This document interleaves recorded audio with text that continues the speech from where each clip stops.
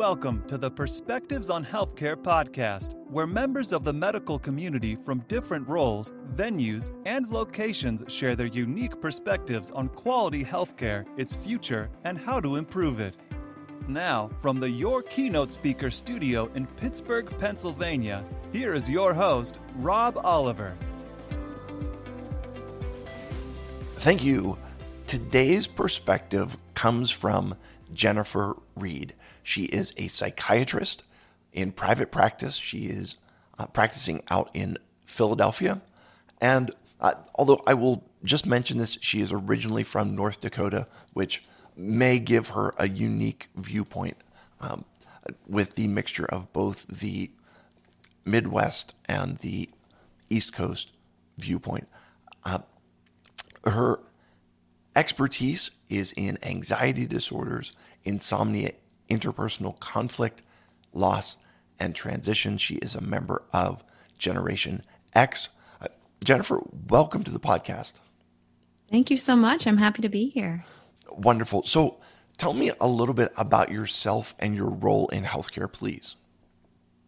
Absolutely. Well, I think I should mention the North Dakota background in that both my father and grandfather were general practitioners in rural North Dakota. So family medicine, when they saw, as they still do, all ages, but all comers and across so many different challenges, right? They staff the ERs themselves, essentially. And so I was able to sort of see that perspective, at least as the daughter of a physician on call and traveling into the hospital in the middle of the nights and things growing up, and saw how my father was integrated into the community as a physician. So that certainly influenced my interest in medicine. And in fact, I did initially match into internal medicine, but really realized that the patient's stories, their narratives, their ways of coping with their illness and with the life around them was much more interesting to me. So I did transition into psychiatry after my first year of residency. And I've worked across a number of different roles, in part because I was waiting for my husband to finish his training when I was in LA. And so worked for LA County, caring for largely patients in West LA who didn't have insurance or were underinsured, maybe unstable housing, a lot of substance abuse issues. I've worked in New York City, in Midtown, working with sort of the opposite end of the spectrum, people in professional roles who are really challenged by the stressors that life brought them, and also, anxiety, depression, other issues. And then was at the University of Pennsylvania for about 5 years, working in their outpatient division, and then was the medical director there for a couple of years, but also consulted with the family medicine department. So I got to sort of go to their clinics and really connect with the residents on particular challenges they were having related to psychiatry. And then also in the oncology clinic there at University of Pennsylvania. And that allowed me to really work with patients who were trying to cope with their cancer diagnosis or even going into remission from cancer and trying to cope with that sort of looming dread of recurrence, right? So now I'm in private practice. So I've worn a lot of different hats. I like the variety. And I think that shows you as a psychiatrist how many different roles you can have. I enjoy private practice because I can take the time I want with patients. I can really devote time and energy to do both medication and psychotherapy, which I think is the best combination. And to find it in a singular provider can be really helpful for some patients. Not all want that, but I think it's a great option to have available and less common these days when it comes to psychiatrists. And then in part, similar to maybe some of the things you're trying to share, I really felt like I wanted to reach a broader audience with some of the practical aspects of what I teach my patients in every session about managing anxiety, managing insomnia. And so that's why I had started doing some writing and also my own podcast where I interview, healthcare providers as well about their experiences and also hear their personal story, which is so interesting. So a lot of different roles, I think, has given me a unique perspective, also geographic, places lived in North Dakota and New York and Los Angeles and Madison, Wisconsin. So been all over the country a bit. And I think it's given me that overall perspective on healthcare. Sure. Can you just comment briefly on, are there things that you see that are common threads throughout all of the different areas that you have served, both geographically and as far as the type of patients that you're working with? And on the other side of that, are there things that you notice that are, more common in rural settings, or maybe more common on the West Coast? Can you just talk about, what are the commonalities and what are the differences that you've seen going through all of the different areas that you've worked? Absolutely. So I think commonalities, in part, unfortunately, is still the stigma around mental health and the separation of kind of mental health and physical health. They're working toward parity from insurance providers and reimbursements, but at the same time, just parity in mindset among the individuals, people who may be really hesitant to take a medication to help with their significant anxiety that's really constricting their lives, but they're willing to take a blood pressure medication without that feeling of shame, like it's something they should be able to pull themselves out of or fix on their own.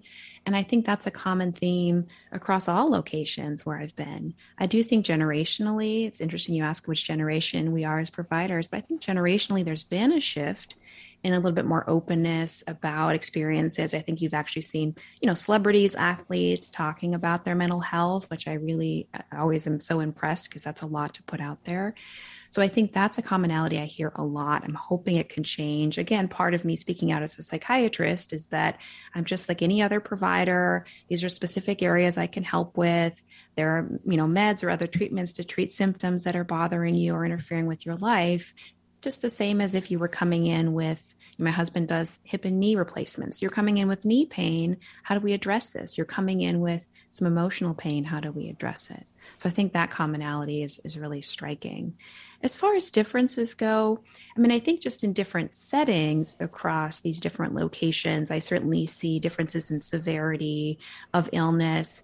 The really sad differences I may see are people, for example, in the LA County system who are unstably housed and maybe have chronic mental illness, also have such a significant history of trauma. And you hear that really across the board in people with more severe mental illness or who are struggling more with some of the, social challenges, structural racism and difficulties that way are commonly describing significant trauma throughout their past. And I think you're not hearing that as much from people who are, working in a professional setting, have been able to navigate. They don't have as many of these traumas. Of course, many do.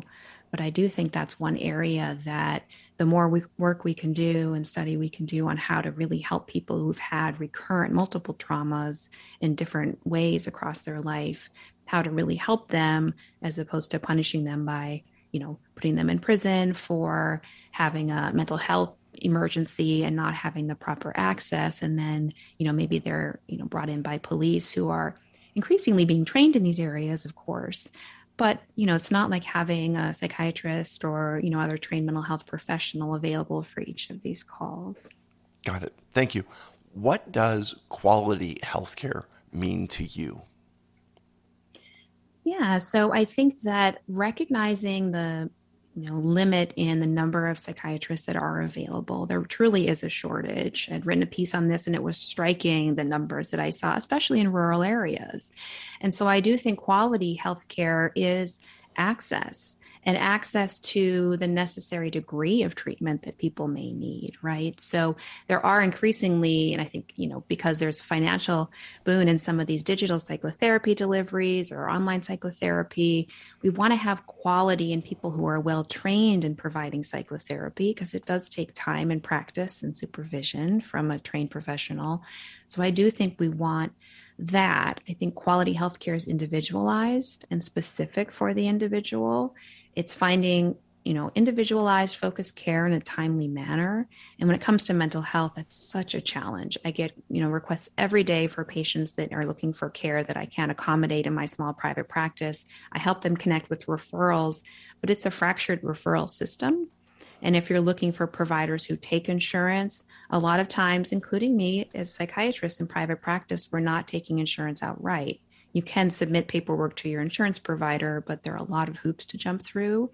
And I think quality would be availability of reimbursements for psychiatrists that allow us to take insurance and really allow patients to use that for their care. Okay.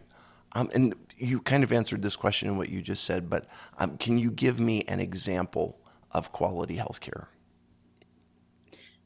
Well, I think that I recognize, from an equity standpoint, the patients that are able to see me in my private practice maybe have the, income support, they have the availability, they have the way of searching for and finding me. So I recognize that equity is not present at this time in mental health treatment. It just isn't. And one of the reasons I am trying to speak out is finding other ways to deliver this evidence-based information to individuals short of seeing them one-on-one in my practice. So I think examples of what I do in my practice, when people are seeing me there, I'm able to see them for a full psychotherapy session. I'm able to see them as frequently as they need. And I can take the time that I want, and I'm able to get back to them because I keep my practice a size that I can quickly respond to my patients' needs. There are many, many providers that just simply don't have that luxury, in fact, in that they're so busy. They're trying to see people really frequently. Some of the reimbursement challenges in psychiatry mean that they're having to see patients every 15 minutes or 20 minutes in order to sustain the financial stability of the clinic or the other location. So there are many that just don't have that opportunity. I do think finding more novel delivery systems for psychiatric or mental health care is important. That's why I wanted to learn how to be an integrated provider, a consultant in some of these other areas. That's certainly a growing field. There's a terrific program at Penn where they have psychiatrists embedded in the inpatient units and really help support the teams there, which is fantastic. And I think more of that, potentially needs to happen to have these examples of the kind of quality care I can provide for my patients in my setting, but I can nowhere reach the need that's out there. Okay. What do you wish people understood about your role in healthcare?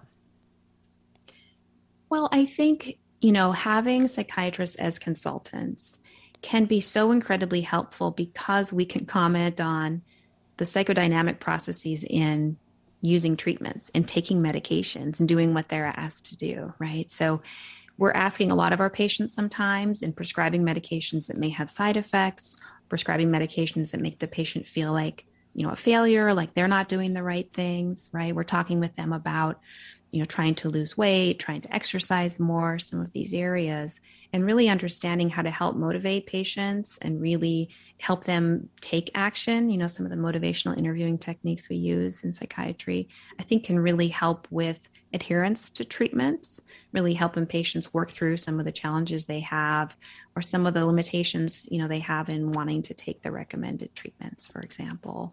But also working with some of the comorbidities that make other health issues worse, right? If someone's struggling with a lot of anxiety and their comfort mechanism is to eat, sweets or carbohydrates or have some binge eating episodes as a way to cope with that anxiety, well, yeah, it's going to be a lot harder for them to lose weight as recommended for their blood pressure, right? But to not address that anxiety, not address some of those issues with self-confidence or self-esteem or body image means that you're fighting a really uphill battle as a maybe diabetes provider who's trying to help get their blood sugars down, right? Or if they're not well treated with their sleep apnea, it's going to be really difficult for them to lose weight. So again, looking at the way we can collaborate as providers. Also that psychiatrists do see patients for psychotherapy. And I think a really big one is that this false dichotomy between mentally ill and mentally healthy, and that it really is a spectrum. We all have times in our lives when we're struggling with maybe more anxiety, a lower mood, having a difficult time getting going. Many people are experiencing kind of a languishing experience during the COVID pandemic. So I think really seeing a psychiatrist as someone that can be an important part of the team doesn't indicate that you are, quote, crazy, unquote, which I really find a frustrating word to hear because, we're all trying to reach some level of mental health and maintain it over the years. Yeah, so true. What excites you about the future of healthcare?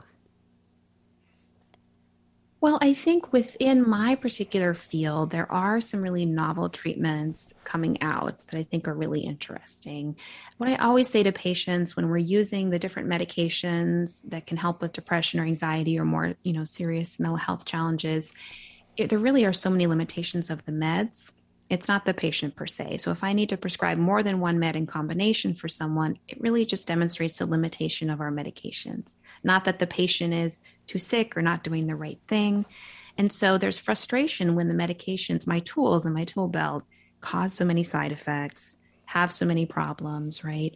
And so some of the things coming out, like transmagnetic stimulation, which is using a very strong magnet to stimulate particular parts of the brain, which is not invasive. You just kind of sit with this magnet for a short period of time, has really demonstrated some benefit. There was a recent trial done with the Stanford neuromodulation program where they really were doing these very rapid bursts, theta bursts of this magnetic pulse to the from outside. There's no intervention there that invades the brain at all, for example, but really just can help with some symptoms of depression, treatment-resistant depression, people who haven't responded to medications, and the side effects are so benign.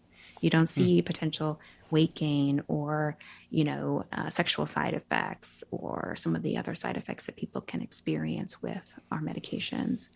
And also, honestly, psychedelic-assisted psychotherapy, I think, is a really fascinating field. In fact, I'm having someone on my podcast today I'm speaking with later about how she's providing that within her clinic. But, using things like psilocybin, mushroom, the medication or drug that's found in mushrooms that people may use recreationally, not legally, but also, MDMA or ketamine, some of these options where we're really looking at, can these hallucinogens be used in the setting of a controlled environment with supportive psychotherapy techniques? And really the data so far in some of these smaller trials is pretty striking, not only for efficacy, but how quickly it can be helpful for patients. And that's another flaw of our meds. They take a while. Yeah. So these are some of the areas I'm excited about. Sounds good. There are two things that you said there that kind of struck me. And one is that the medications sometimes take a while. And the second is that sometimes people are having to weigh up for themselves, are the benefits of the medications that are being prescribed more valuable than the side effects are detrimental. So that's a tough decision that people have to make. Last question for you. What is one thing medical professionals can start doing today to improve the quality of healthcare? Well, if you'll forgive me, I may have two answers for that as opposed to one. I think the first really is being able to take care of themselves. I think the intensity of burnout among healthcare professionals, particularly women in medicine, for example, women in nursing and other areas, is so high. And that's really concerning because we are having people leave the field altogether, cutting back on hours. So I think really addressing physician burnout from a systemic standpoint would be important. There are only so many things that physicians can do individually to make changes that help with burnout. But I do think having a focus on the self in addition to your patients and family, right? Not putting yourself dead last, but trying to, maybe speak with someone like me about some of the challenges you're having or work with a coach, those kinds of things. I think connected to that, though, is for physicians to really have a seat at the table in the broader healthcare landscape to be able to discuss some of the changes that would help with decreasing rates of burnout, improving healthcare delivery. And I think getting their voices out there, there's such a huge wellness industry now. It is a big money industry, but are there enough physicians out there really describing evidence-based recommendations, putting the word out? So I'm really encouraging and doing it myself, trying to speak on these, podcasts and writing to try and share some of the evidence-based information that we do share with our patients, but maybe to a broader audience to increase people's access to healthcare and even a preventative mental health approach in knowing some of this information. Excellent. I think it's a valuable reminder of the need for everyone to take care of themselves as they care for others. And I think it brings up a broader question, and the question is, who cares for the caregivers? Really, that's it. And it's a major issue, I think, in all aspects of people who are, these days you talk about leadership, and so much is talked about with the concept of servant leadership, right? And who serves the people that are serving in that capacity. So very interesting concept. So listen, Jennifer Reed, thank you so much for being with me today, and thank you for being willing to share your perspective on healthcare. Thanks for listening to Perspectives on Healthcare. Visit perspectivesonhealthcare.com to learn more about Rob Oliver or to subscribe so you never miss an episode. If this podcast was valuable, we'd appreciate a review on iTunes. Or if you tell a friend or coworker about the show, that would be helpful too. Join us again next time for more Perspectives on Healthcare.